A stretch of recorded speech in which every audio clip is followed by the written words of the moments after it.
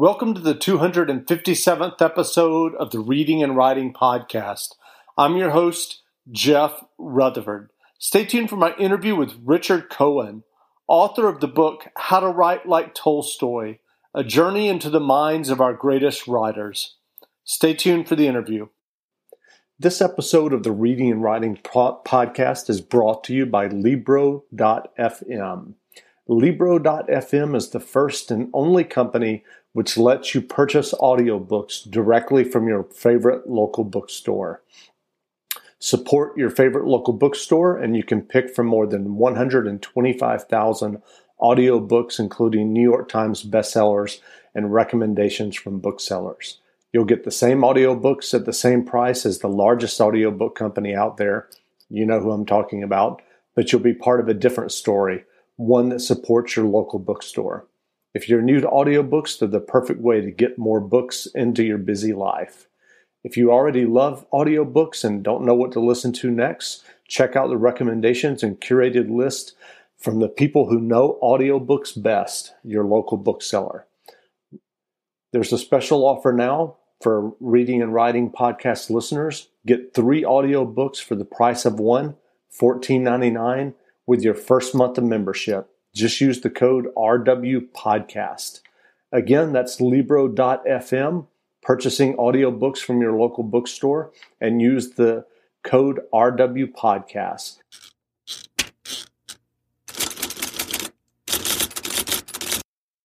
Welcome back to the Reading and Writing Podcast. My guest today is Richard Cohen, author of How to Write Like Tolstoy, A Journey into the Minds of Our Greatest Writers.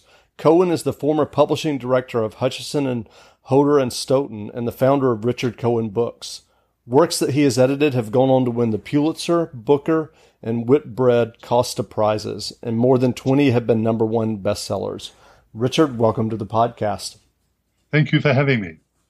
So what led you to write How to Write Like Tolstoy? It was an odd development. For about 7 years, I was teaching as a visiting professor at one of the universities around London, Kingston upon Thames it's called, and which came about not because I'd taught creative writing before or even been a full professor, but because a friend of mine whom I published said, "Come on, Richard, you'll enjoy doing this." And he couldn't have been more right. I had a lovely time there and produced these lectures for audiences ranging sometimes about 12 to 150. And I was already commissioned to write another book, another non-fiction book called A History of Historians. But I decided, rather stupidly, to do 2 books at the same time.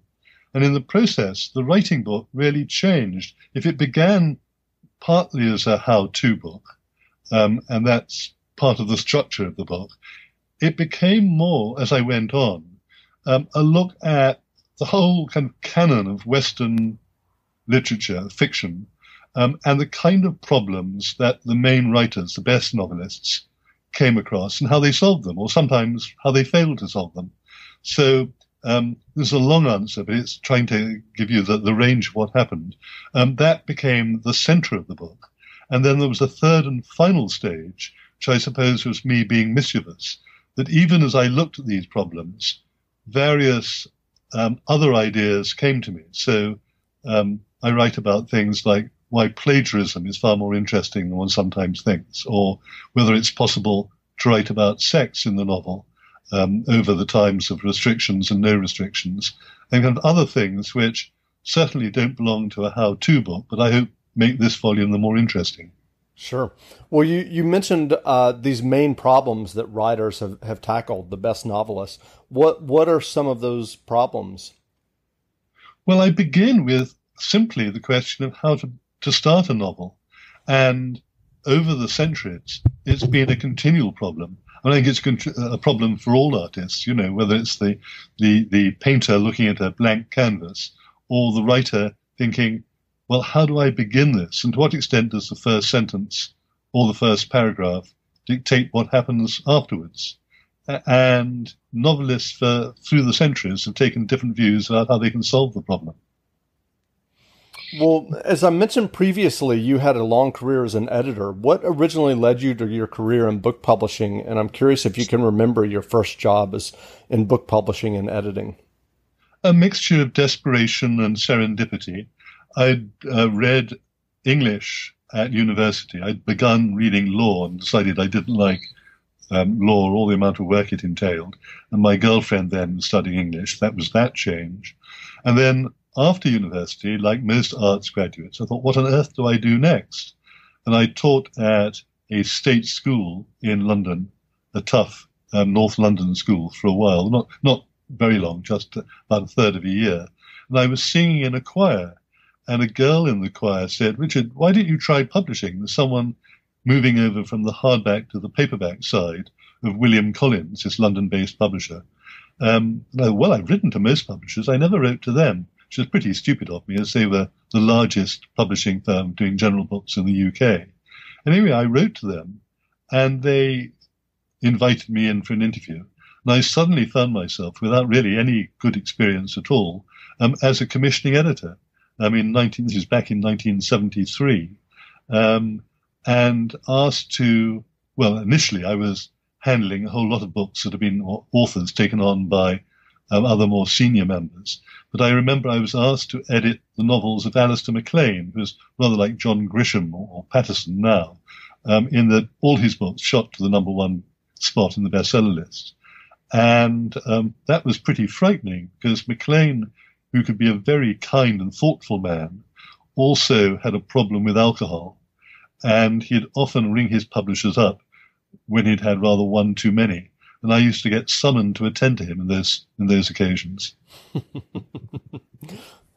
Well, you've written an entire book about writing and the approach to writing by many authors. But if you were forced to distill your writing advice to beginning writers, are there basic writing tips that you would offer?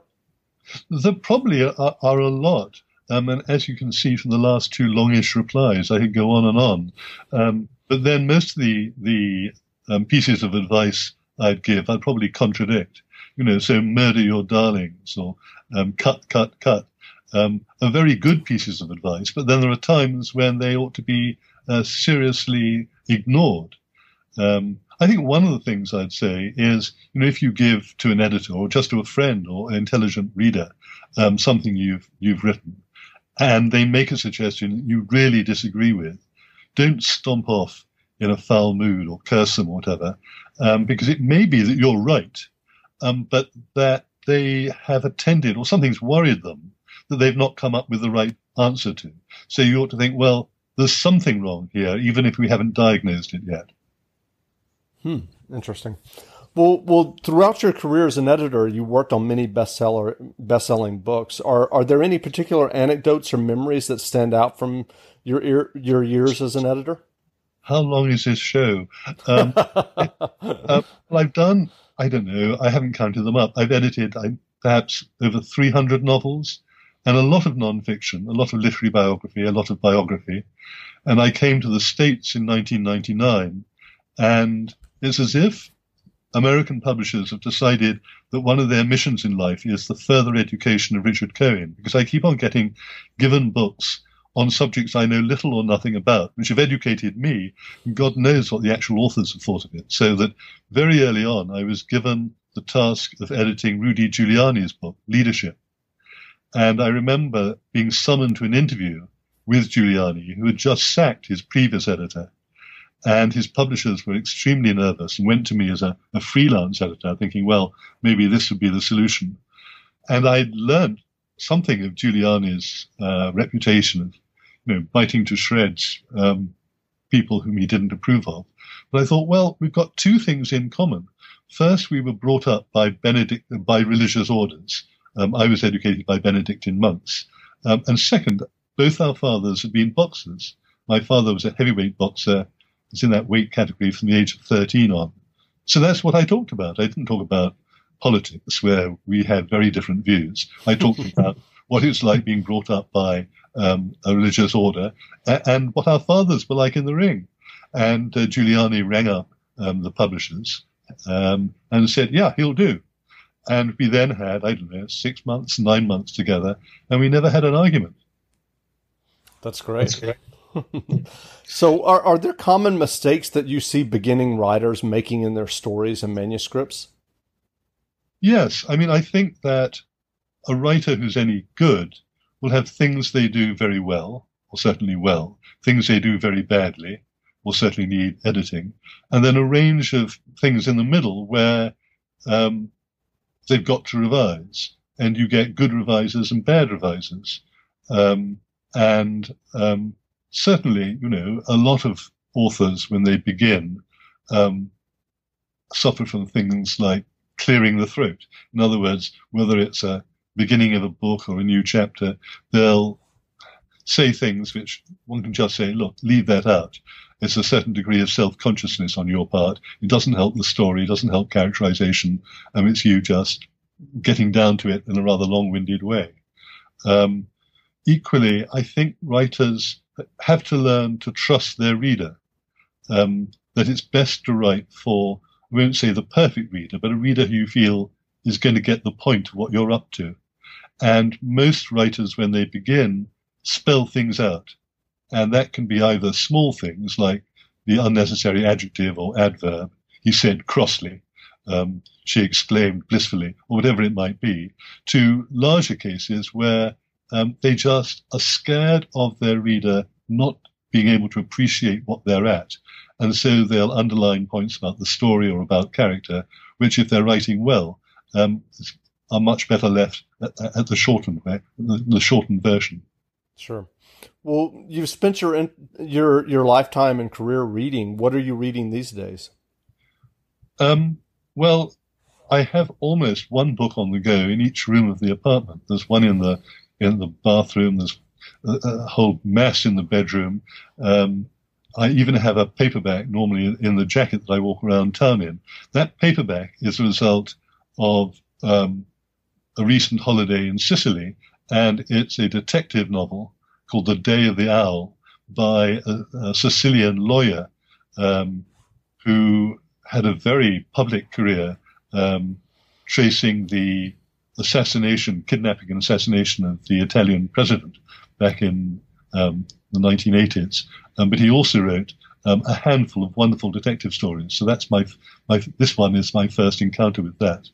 A lot of my other reading is to do with the history of historians, as I mentioned. So I'm currently completing a chapter on Shakespeare as a historian. So I've had the bliss of rereading Shakespeare. And my next chapter is going to be on Arab historians. And I went to the New York Public Library last week and, of course, discovered that 3/4 of the books I want to read are in Arabic, which I don't speak. So I'm puzzling that one over, but I don't think that will be on my list of books to read. So Elmer Leonard once published an essay about writing, 10 Rules for Good Writing. Some of his rules included never open with the weather, avoid prologues, never use a verb other than said to carry dialogue. So do you agree with his rules? Well, again, rules are for disobeying, even when they're sensible. So it was a dark and stormy night, the famous terrible beginning rather, which even Snoopy wrote and then revised. Isn't a bad beginning. The trouble is that it's become a cliche that you open a story with a description of the weather. And one can think of some wonderful novels. Thomas Hardy, for instance, will describe the weather very early on in the story. So it's a funny rule. There's some sense to it, but you've also got to say, well, the opposite can be true too. I think that Leonard's love of getting rid of adverbs is a very good rule, but there are some times when an adverb, carefully placed, will make a whole sentence sing. So I think Leonard's a wonderful writer, and I use him particularly when I've been teaching creative writing to a group of high school students, and I use Leonard as an example of how to write wonderful dialogue. That's great. Well, in addition to your new book about writing, are there other books about writing and the craft of writing that you would recommend for aspiring writers? I think the one that, although I often disagree with him, I would recommend, I don't want to recommend too many, I think people should write rather than read about writing, sure. Apart from my book, of course, is Stephen King's book on writing. which is partly autobiography. He wrote it after a terrible accident. He was out walking one day in his home state of Maine and was on a main road, and a truck, which was out of control, hit him, and his list of injuries is horrendous. I put it in an early draft of my book, and my editor at Random House said, take it out, it's too unpleasant to read. But anyway, while he was recovering from that terrible accident, his mind turned to the art of writing, which is a past master. And he wrote this wonderful book, which talks about how he wrote over the years and changed his writing and sharpened his style, and the lessons he got as years went by. So that would be my number one recommendation.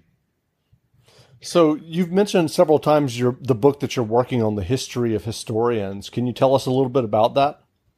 I will, although probably my Random House editor and publicist will say, you're meant to be talking about Tolstoy. It's wonderful. Make people like that. When I was a publisher, I wanted to publish various books which hadn't been written, because I wanted to read them.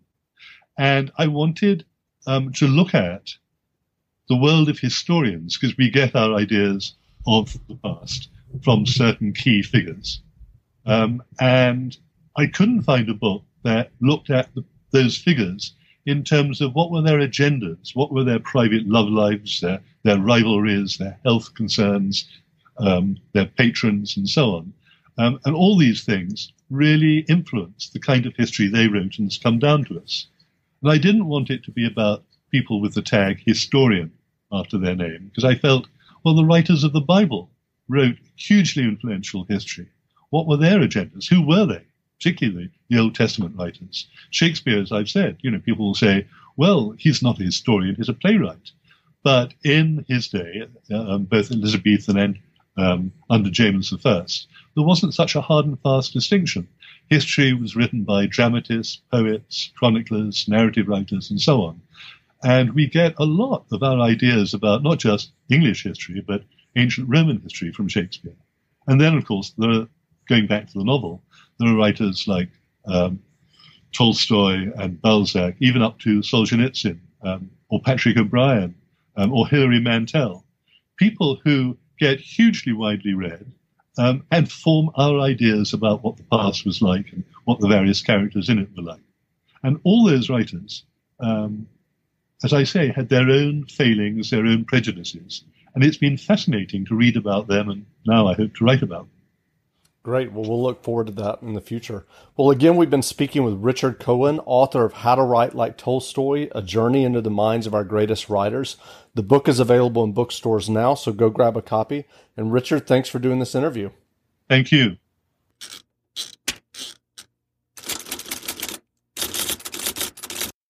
Support for this podcast and the following message come from Corient. Corient provides wealth management services centered around you. They focus on exceeding your expectations and simplifying your life. Corient has been helping high achievers just like you enjoy their lives more fully, preserve their wealth, and provide for the people, causes, and communities they care about. As one of the largest integrated fee-only registered investment advisors in the U.S., Corient has deeply experienced teams in 23 strategic locations. Corient has extensive knowledge spanning the full spectrum of planning, investing, lending, and money management disciplines. Leverage Corient's exclusive network of experts to craft custom solutions designed to help you reach your financial goals, no matter how complex they may be. Real wealth requires real solutions. For more information, connect with a wealth advisor today at Corient.com. That's